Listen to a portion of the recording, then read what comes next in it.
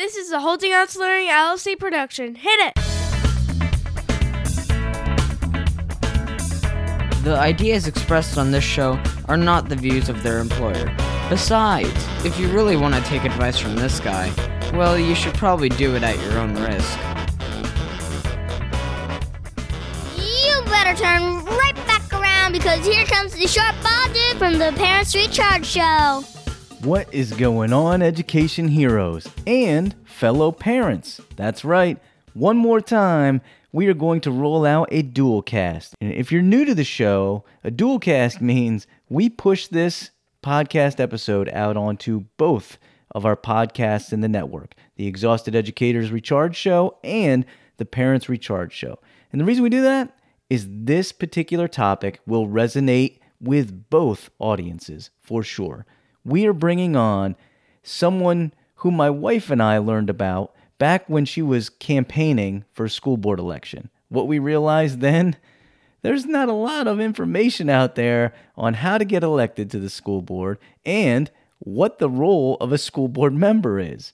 And one of the things her and I both found out kind of the hard way as we went through and called people and showed up at people's doorsteps and talked with people in the community was that educators and parents and community members, not all of them anyway, have a great grasp of what the role of a school board member is.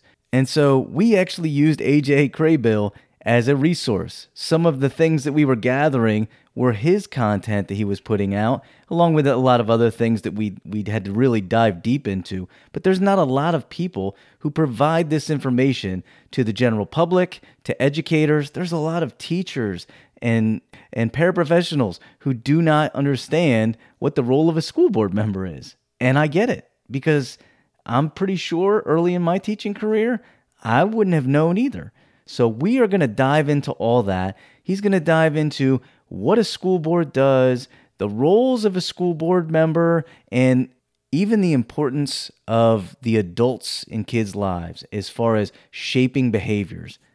Before I jump into this interview with AJ, I do want to tell you, this is how amazing this guy is.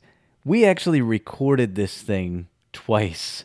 The first time I had a glitch on my end with the recording, and he was happy enough to find more time about, a week and a half later to record with me again. So what you're getting is the second version. We went through this twice. So thank you to AJ for sharing his amazing wisdom with you. You're really going to enjoy it. Ladies and gentlemen, I give you AJ Crabill.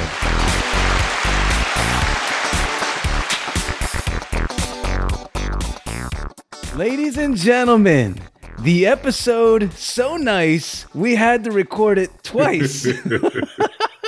Right. I can tell you, if this episode is half as great as the first one that we had a recording glitch on, you are in for a treat. AJ, thank you so much for joining me. It's good to be back a second time.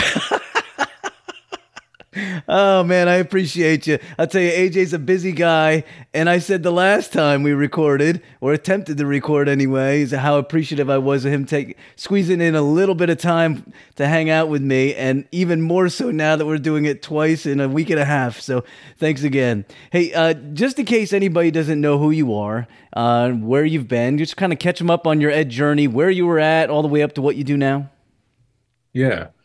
The things that were most important to me that I shared about this is both what is it that inspires the work that I do and really animates it, and then what is some of the actual work that I do. And so it was much of the blessing of public school teachers who shepherded me along my own journey through foster care and through various homes and various locations, through ups and downs. A major protective factor for me was the benefit that I received from public school teachers who leaned in and believed in me and pushed me toward what I was capable of, even when I didn't see what I was capable of, or even when I definitely had a bad attitude about being pushed. And it's that grace that they showed that allows me to be here having this conversation with you today. And so that same thing that I got, I am absolutely certain that every child everywhere needs as well. Absolutely. And if there's anything that I can do to help increase the likelihood that they are receiving the same blessings that I received, then that's so much of where my fire for public education and really living into what's possible for children comes from. It's a sense of urgency around giving back. That said, some of the things that I'm doing along that vein. So today, as an example, I spent all day today, all day yesterday, working with a group of teachers and counselors and social workers, training them on student-led restorative practices. So it's this work around how do we create a system where we're actively providing students with the tools around peacemaking and around how to engage with each other and work through conflict and the internal coping resources they need just to deal with whatever it is that life's throwing at them. And one of the teachers today said, "So are you saying if we train our students this way that they won't ever be triggered again?" It's like, no. They will most certainly be triggered. We are not taking that away. We lack that capacity. But what we can do is teach the types of habits of mind and the skills and give them a toolbox such that when the inevitabilities of life come along, that they have options, that they have ways of being able to address those circumstances and be powerful in the face of those circumstances.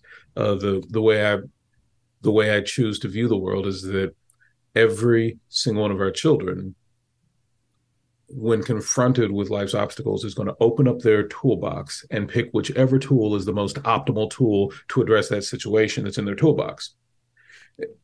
But sometimes we'll be in school and we'll see a kid and it seems like he sees a screw in a piece of wood, and instead of screwing it in, it looks like he's sitting there just hammering on it with a hammer. And we're thinking, why are you using a hammer on a screw? Like, this doesn't make any sense.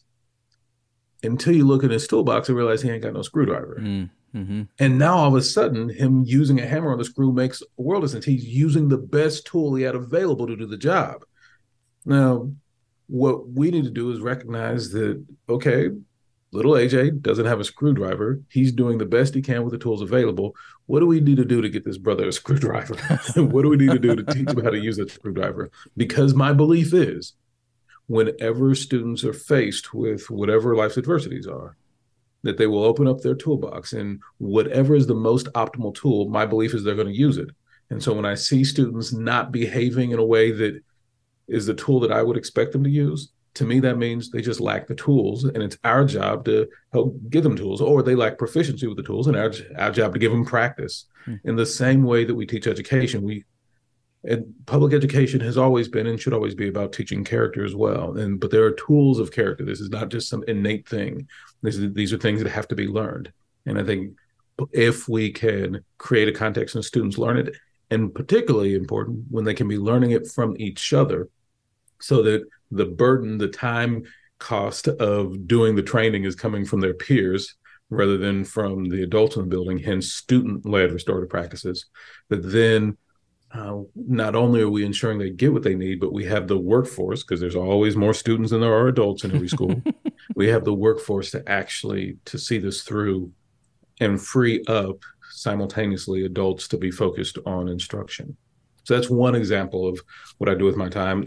Another thing that I spend a lot of time on is working with school leaders, school district leaders, as well as school board members, to really help them ground the work that they're doing in how we improve outcomes for students throughout the school system. And it's that work that I spend a lot of my time and energy on, really helping folks identify what are the priorities that are important to them, and then what are the habits of mind and the collective practices of the board and the superintendent to lean into those priorities. And then finally, I also have my own district, DeSoto ISD, go Eagles, where I serve as conservator. You are a busy man, Mike.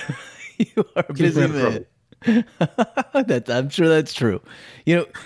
One sliver of everything you just said is how I came to be introduced to you, and it was your work with school boards. And so, as our listeners already know, if they're a usual listener going back to last season, my wife decided she wanted to run for the school board. And so both of us were blank slates. We thought that's a great idea.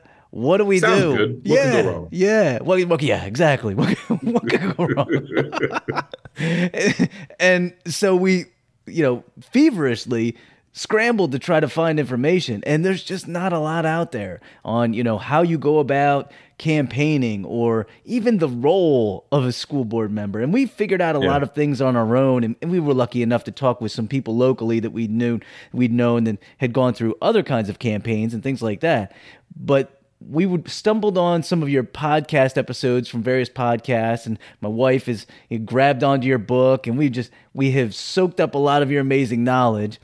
And so one of the main reasons I wanted to have you on today was because one of the things that her and I learned as we were out campaigning and talking to people was that educators, and especially community members, various people in the community, really may not fully understand the role of a school board member. Yeah, it's common. Yeah, and when people are asking my wife about like, hey, can you get this legislation passed, and can you do this, and she's like, that's not really what school board members do. But you're gonna fix this pothole in my block, though. That's right?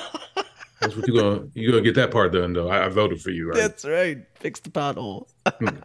So could you just kind of share like the basic role of a school board member for everybody?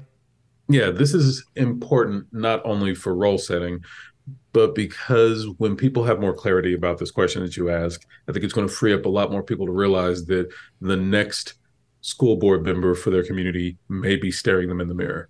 And so the first thing to be clear about is why school systems exist. School systems only exist for one reason. That's to improve student outcomes. The only reason school systems exist is to improve what students know and are able to do, to improve student outcomes. If what little AJ knows and is able to do when he crosses that stage for that last time isn't sufficient to set him up for a choice-filled life where he can take care of his own needs and needs of his family, the needs of his loved ones on his own terms. If we have not accomplished that, if we have not created the context for that, then we failed. That is the only reason school systems exist.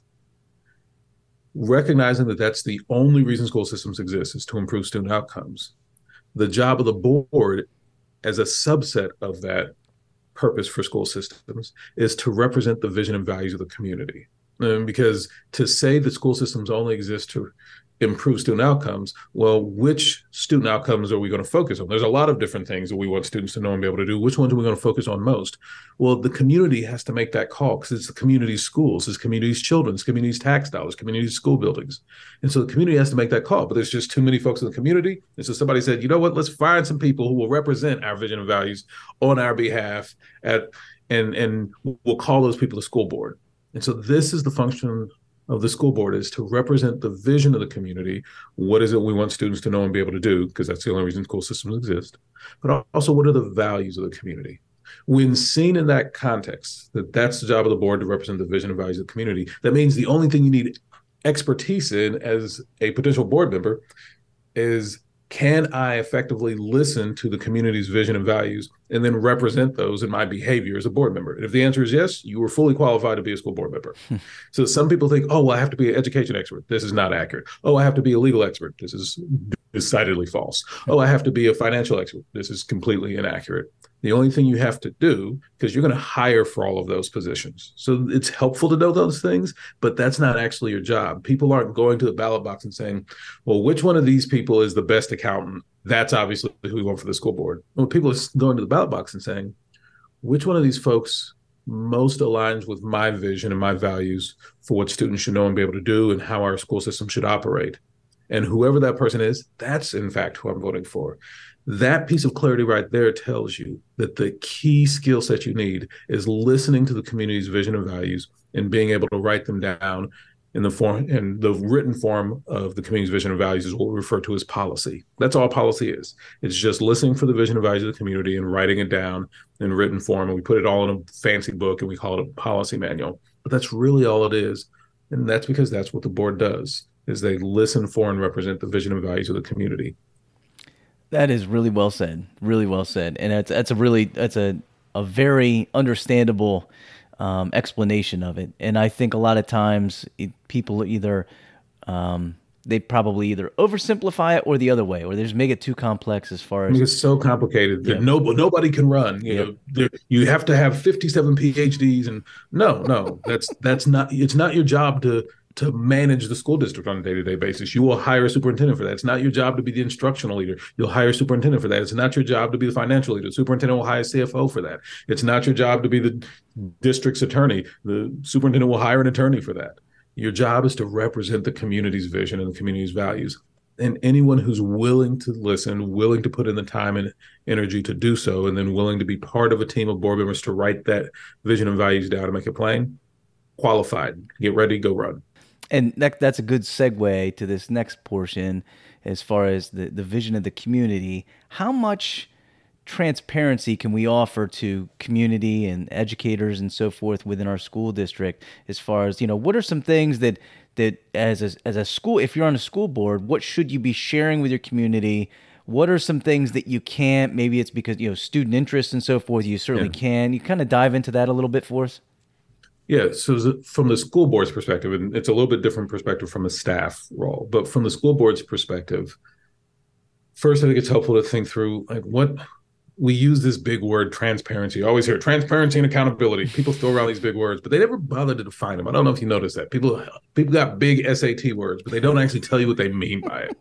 So I think if we're going to talk about transparency, why does this matter? And I think there are two main reasons to me from the school board perspective why transparency matters. One is because the community owns the schools. It's their schools. They have a right to know how the resources are being spent, a right to have insight into the operations of the organization. It's a public entity. And the second reason transparency matters is because as more people have insight into decision-making, then more people can contribute to decision-making, and we can see around challenges with more brains involved than maybe we could with just fewer.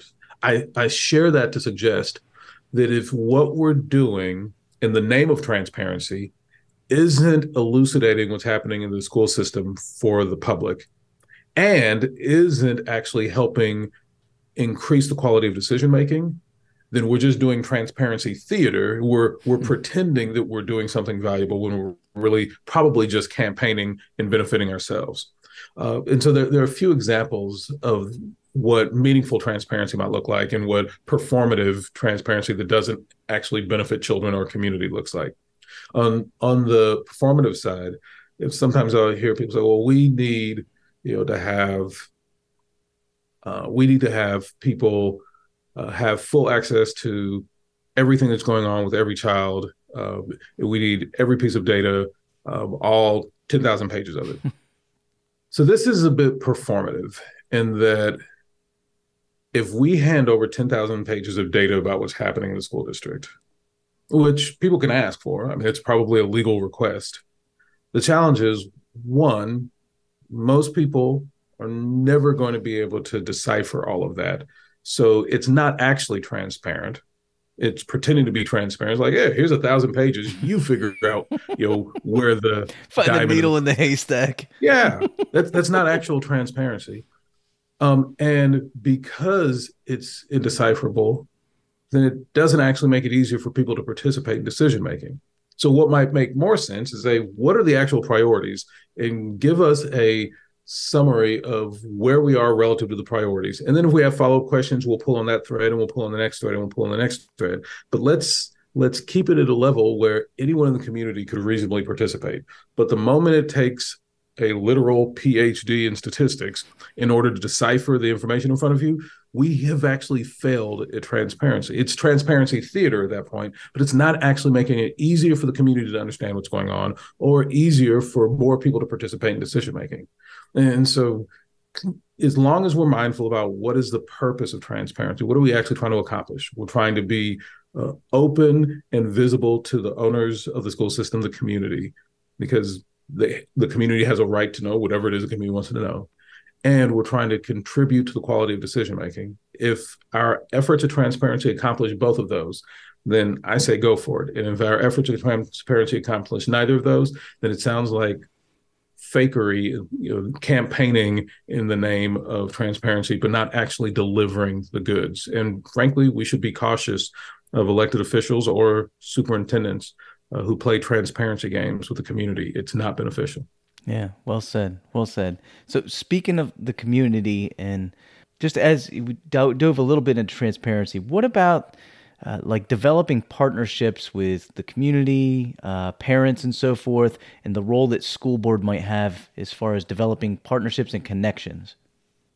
So there are two different reasons a community member might be interested in what's happening in the schools. There are two different roles that the community member might be playing. In one role, they might be playing the role of a customer of the school system. As a customer, it's usually because I'm a parent and I'm trying to make sure that the services my child needs, I'm getting. This is a legitimate role for a community member to play. But it's important to note that there's a distinction from a community member playing the role as a customer versus a very different role that a community member could play, which is that of an owner of the school system. As an owner of the school system, I'm not trying to engage in just a short-term transactional thing for my kid. I'm trying to think big picture. What does the future of the school system look like? What are we trying to do for all children? And so owners of the school system are thinking at the systems level, what do we do for all children? What's the big picture? What is the thing that we're trying to accomplish overall? Community members can also be customers, and they're thinking, what is the specific services or programs that I'm trying to access on behalf of my family or something of that nature? And so there's community members as customers and community members as owners. This is an important distinction because there's customer service, and it's the job of staff to provide customer service. And then there's owner service, and it's the job of the board to provide owner service. So if community members want to have a conversation about the big picture of the district, take that to your board member and have that conversation, because they're the ones responsible for providing owner service. So when the owners of the school system show up and say, we want to talk about the future, the vision of the school system, you need to talk to the ownership about that. But when community members show up as customers, I want to talk about what my child needs to be receiving that they aren't. You shouldn't talk to a board member about that. You should talk to whoever can most provide customer service, which if I have a problem about what's happening in my kid's class, who do you think the first person I should talk to is? I'm guessing the teacher in the classroom. Absolutely, 100% the teacher. It makes no sense if I need customer service to go to the owner service reps. Just like if I need owner service, I want to talk about the district's budget and the decisions we make. I wouldn't go to my kid's teacher and said, I need you to fix this thing in this district's budget. And so the question is, do we want people going through all those steps to get simple questions answered? Obviously not.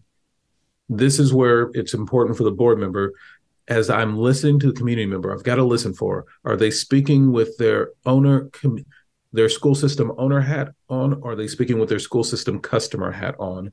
And then it's my job as a board member to help direct them to where they can most quickly get the support and the resources that they're looking for, whether that is a customer service rep, their teacher or their principal, or whether that's an owner service rep, that me as a board member. It's kind of like chain of command, but it's also figuring out what level of need you have. Is it something that needs to be addressed immediately? Does you no good than to go all the way to the top at the school board or superintendent when it's something you would be addressed with a teacher, immediately. Is that kind of what you're hitting at? Yeah, it's just about how do we get things done as quickly as possible. Like if children have needs, it does not make sense for them to wait 3 weeks to the next school board meeting to try to get those needs met. If we could actually just have a conversation with the teacher and sort it out. And the other thing is, frankly, you don't want school board members putting on their Superman cape and saying, I'm going to head down there to the schoolhouse and tell these teachers what for. Like nobody wants that. Nobody actually wants board members showing up and harassing teachers and try to tell them how to teach in their classroom. Like that just sounds ridiculous on the face of it. But that's essentially what we're inviting when we take customer service level issues to the board and say, hey, go do this. And then invariably you'll have a few errant board members like, oh, well, I'll go down here and fire a teacher for you. Actually, no, that's not your job. You're here to represent the vision and values of the community, not try to be the superintendent, not try to be the principal. And so board members being clear about this, because community members won't be, and they don't have to be, it's not their job, but it is a job of the board member to be listening intently and figuring out, is this my time to shine because this is a owner issue and I'm their owner service rep? Or is this the teacher's time to shine because it's a customer issue, or a principal's time to shine because it's a customer issue? And I really need to help this parent get as close to getting their needs met as possible. So speaking of community, when it comes election time, if you're a person in the community or you're an educator and you would like to know which candidate's best for you, what kinds of questions are you asking, candidates? What kinds of things are you looking for as far as a board member that fits the needs for you in your school district? Well, so we got to go back to what is the job of the school board? And the job of the school board is to represent the vision and values of the community. And so one of the things I get really curious about is I was actually sitting down with a couple of school board candidates just earlier this week, and they're about to run. And what happens often is that school boards will ask me to meet with all the school board candidates and just do a little bit of a boot camp for them, a little training while they're still candidates so that they have a better understanding of what the job is, so they're better prepared for the job. Like, I think this is a really important thing that should be happening everywhere. I had no idea what I was doing when I got on the school board. I just knew that I love kids. I wanted to serve kids. I've been working with kids for years, and that this was just going to be a different way. Foolishness, all of that.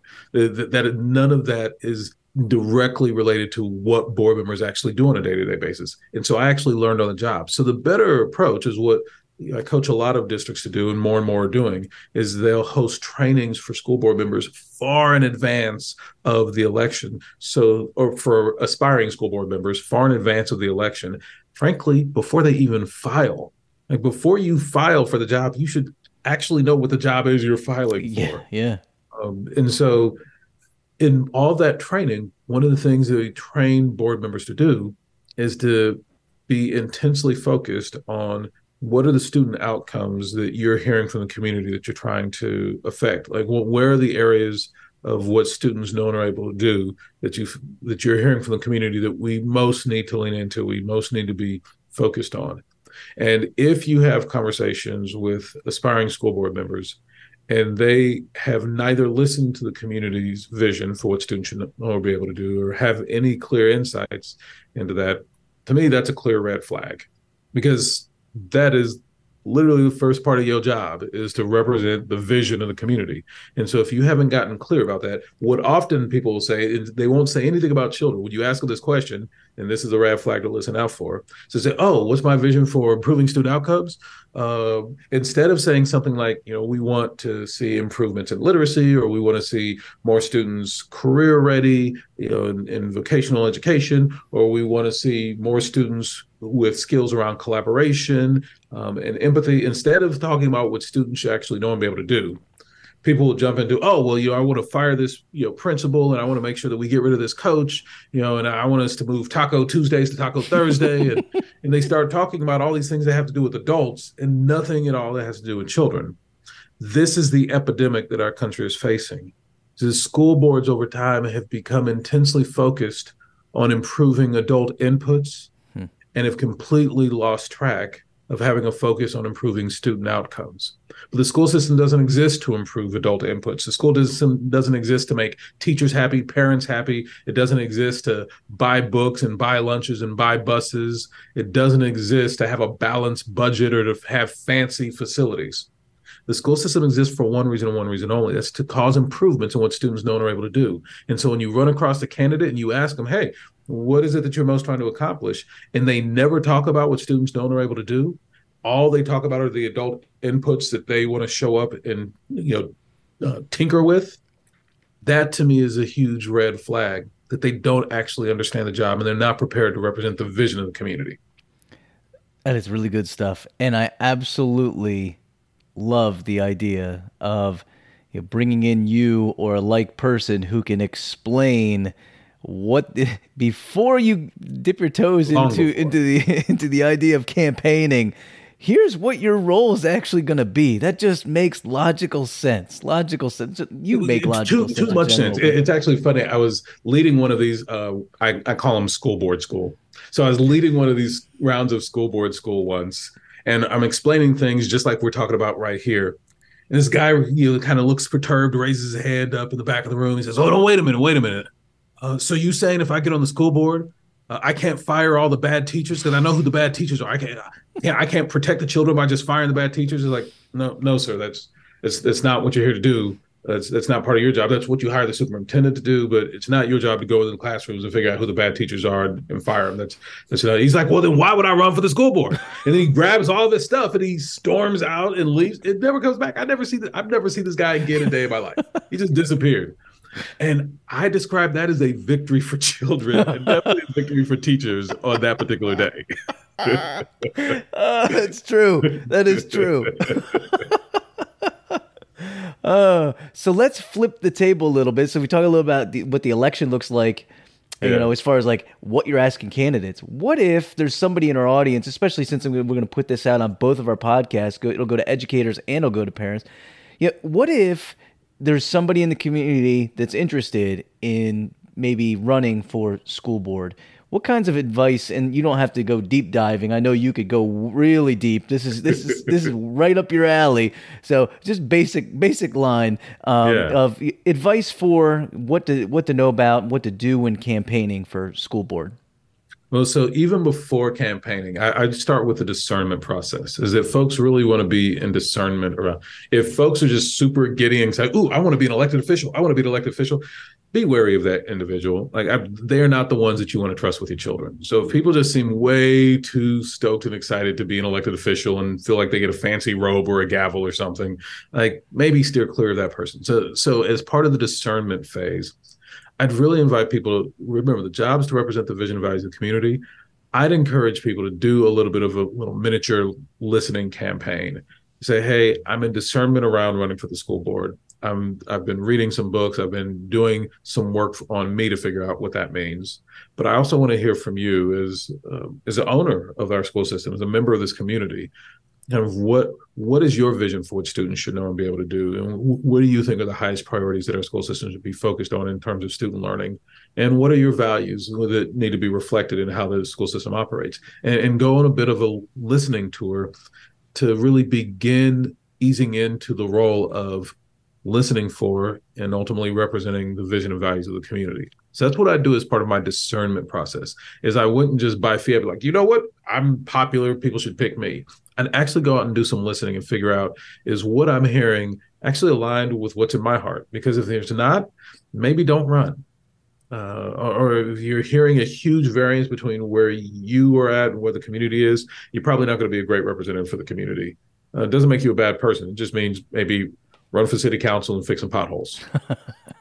So that's the discernment process. Once you've made it through the discernment phase and you've decided, okay, what I'm hearing is that there's a strong alignment between the community's vision and values and my understanding. And now I've decided to run. Now, just a couple of ideas for you as you're on the campaign trail. The first and foremost, go out and do some door knocking. There are few better ways to connect with your future constituents than just showing up on their doorstep, knocking on their door, and having a conversation. I absolutely love door knocking. I would wear through a pair of shoes. I'd lose 10 pounds. It's fabulous. Do it. But this is also a bit of a litmus test. If you have any trepidation or fearfulness in your heart about knocking on doors in any part of your community, you're probably not the person to represent that community. Like if you have fearfulness about going to where the people in your community are, that's fine. That doesn't make you a bad person, but it means you're probably not going to be the ideal person to represent those folks. That you really need to have a comfort and fluency with going to where the people are and being able to speak with them on their terms, on their property. So that's the first thing, is I do a lot of door knocking. The second thing is I would aggressively participate in any candidate forums that are available. And if for some reason there aren't candidate forums, I would push for community leaders, faith leaders, neighborhood association leaders, elected officials, other political leaders, say, would you be willing to host or get together with some other folks and co-host a candidate forum so that the community has an opportunity to see all of the candidates having a conversation about the things that they believe and the things that they're going to be focused on, so that it becomes less about it being just this popularity contest. Well, I know Jim Bob, so I'm voting for him. I don't know what he stands for. I just know him. He's a decent guy, so I'll vote for him. But instead, let's actually have a conversation, not one of these hostile, presidential, forums, but just an opportunity for folks to have a conversation and the community to observe that and get a sense of, okay, now I see whose vision and values most align with mine. And so I do door knocking, and I actively participate in candidate forums if they exist. And if they don't, I go out and I pitch community leaders to host candidate forums so that the community has an opportunity to really decipher among the candidates. My wife and I learned just the value of going door to door. And I'll be honest with you, we just had awesome conversations with people Wonderful from conversations. all over the place. It was just great to hear what people's visions are for kids and for the school district. And at bare minimum, you're taking in and you're expanding your knowledge as far as what your community thinks. So absolutely agree with that. We're coming down to the close here, so I saved maybe the best question for last. It's not just specific for school board. One of the things I really appreciate about you that aligns directly with my heart is that you're very student-centered and everything revolves around the student, and I 100% am on board with that. And the comment that you always make is student outcomes don't change until adult behaviors change. Right. I think that's pretty powerful and pretty meaningful, and I agree with it. Could you kind of explain that a little bit to the audience? Yeah, this idea that student outcomes don't change until adult behaviors change stems from this belief that we as a community owe a permanent debt to the children that we serve. And if things are not working out for our children the way that we want them to work, that it's on us as the adults in the community to figure that out. We shouldn't be sitting back and like, well, these third graders can't read, but I'm sure they'll figure it out on their own. Literacy is pretty easy anyway. They'll sort it out. Like if our third graders can't read, that's on us to sort out. It's on us to figure it out. And so what the statement really is, this idea that student outcomes don't change until adult behaviors change, is really this oath that I take that I will be willing at all times to question and rigorously and routinely evaluate my adult behaviors to figure out where are they currently out of alignment with improvements in student outcomes. And I'm not asking, is there an area of not alignment? I'm saying definitively at all times, there's an area where my adult choices, my adult behaviors could be more in alignment with what is beneficial to students. And I've constantly got to be asking myself that, interrogating that within myself. What is the behavior of mine that may be making it harder for my students to be successful? And what is the change in my behavior that I could make that could really be powerful and transformative for my students? That is what this is about. It's about this constant insistence that I will evaluate my adult behaviors and seek to be more in alignment with what it is that our students need at the moment. And again, I'm not asking if my adult behaviors are out of alignment. They are never perfectly aligned with the needs of children, partially because the needs of children are constantly evolving. So just as I get really, really good at meeting the needs of the kids in front of me, guess what? The school year ends and now I got a whole new class of kids coming in and I've got to figure out what are their needs. And yeah, there's going to be some heavy overlap between the needs of the previous group of students and this one, but there are going to be differences. And I can't be comfortable. It's not about my comfort. I have to be willing to step outside of that which is easy for me and to step into what is possible for them. This is what I mean by this idea that student outcomes don't change until adult behaviors change, starting with me. Love it. Love it. Everything you're throwing out, and thank you for all of your amazing content. And you have not only helped my wife and I, but so many people, and you do so much amazing work. And I probably have never felt more victorious about getting through a podcast episode than I do right now. Made it. Oh my goodness. Between recording issues and Wi-Fi issues, we have sludged through it. So AJ, thank you so much, man. Thank you for all your great work. This has been a lot of fun, and I'm just grateful for you supporting your wife, and just as I can ever be engaged in the work you're doing and supportive, don't hesitate to reach out. Absolutely will. Before we jump off real quick, how can anybody connect with you if they want to get in touch? Yeah, so certainly. Probably the easiest way is just to shoot me an email, just aj@ajcrabill.com. That's aj@ajcrabill.com. Or they check me out on the website. If folks are curious about the school board, you can check out the book. The website is just greatontheirbehalf.com, same as the name of the book. And if there are folks where being of service to the children community is on your heart, but you're kind of wrestling with it, I'd really encourage those folks to reach out. I'd be happy just to listen a little bit and get a sense of kind of what's what's coming up for them and try to be offer any guidance from someone who's gone before. Perfect. Thank you again so much, and I highly suggest check out his stuff. We'll put it in the show notes so you can connect with him if you'd like to, and you could also check out his book and any of the content. So thanks again, AJ. Appreciate you, man. Thanks so much, Kyle. Matter of fact, the only thing I do know is that most of the time I don't know. Dad, you're super cringy. Is your 9 or 10-year-old already starting to fill out their application for Harvard, Yale, or Oxford? Parenting is just flat out messy sometimes.